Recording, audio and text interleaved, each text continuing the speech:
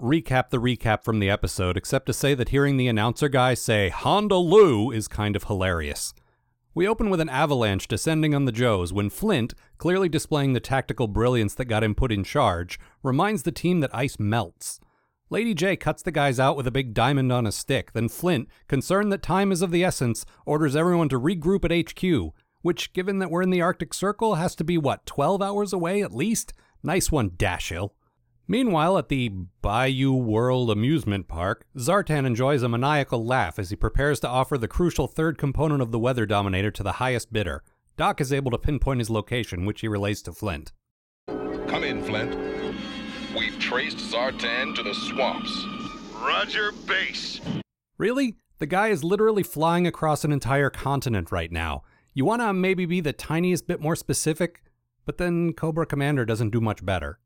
Come in, Destro. Change course at once for the Bayou. Mind you, both maps show a flashing light over Florida.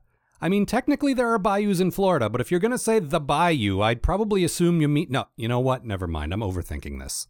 In the arena of sport, Duke figures out that reversing the polarities is the only way to stop the electric laser snakes. Well, duh. Then they apparently escape because nobody was actually watching their fight. What is even the point of the arena? Back at HQ, some of the stupidest guards I've ever seen get overpowered by Storm Shadow and his throwing star full of sleeping gas. Then he just walks right out with the Weather Dominator piece. I guess they sent all the observant guys to the Bayou, wherever that is. Cobra swarms on Zartan's stupid amusement park, blowing up bouncy castles and hot dog stands so that Zartan can, in Destro's words, taste the bitter fruits of vengeance. But watch out, Destro! Killer bumper cars! Then all the stupid amusement park stuff starts firing, but it's kind of confusing since everyone's using blue lasers. Damn it, Zartan, if you're not going to pick a side, you need to pick a different laser color. Then the Joes show up, in blatant disregard for the no trespassing sign, charge right in, but Destro snatches the Weather Dominator piece first. Duke and the others escape from some advancing Cobra guards by jumping into the sewers, where they suddenly decide that it would be a good idea to activate a homing beacon that'll tell the others where they are.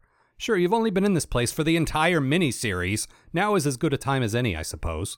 The Joes advance on Cobra HQ and seem genuinely surprised that they're defending the place using some kind of dominance over the weather. Wait, when did this happen? But Roadblock grabs some of those vines of evil, made his way past the entire Cobra security force, and throws them right at the Weather Dominator control thing, which defeats Destro with his own vines. I guess that's ironic, if you're 10, which I was when this aired, so everything checks out here. The Cobras start losing and try to lower their temple into the ground, but Flint blows up the thing that makes it lower, so take that, I guess. Cobra Commander is arrested, Destro escapes with Zartan hanging onto his hang glider, and Breaker works out that pushing the blue button will fix the world's weather. The team watches, yelling, "Yo, Joe!" over and over again until snow happens, and then they say, "Yo, snow!" Which, if you're 10, totally counts as a clever pun.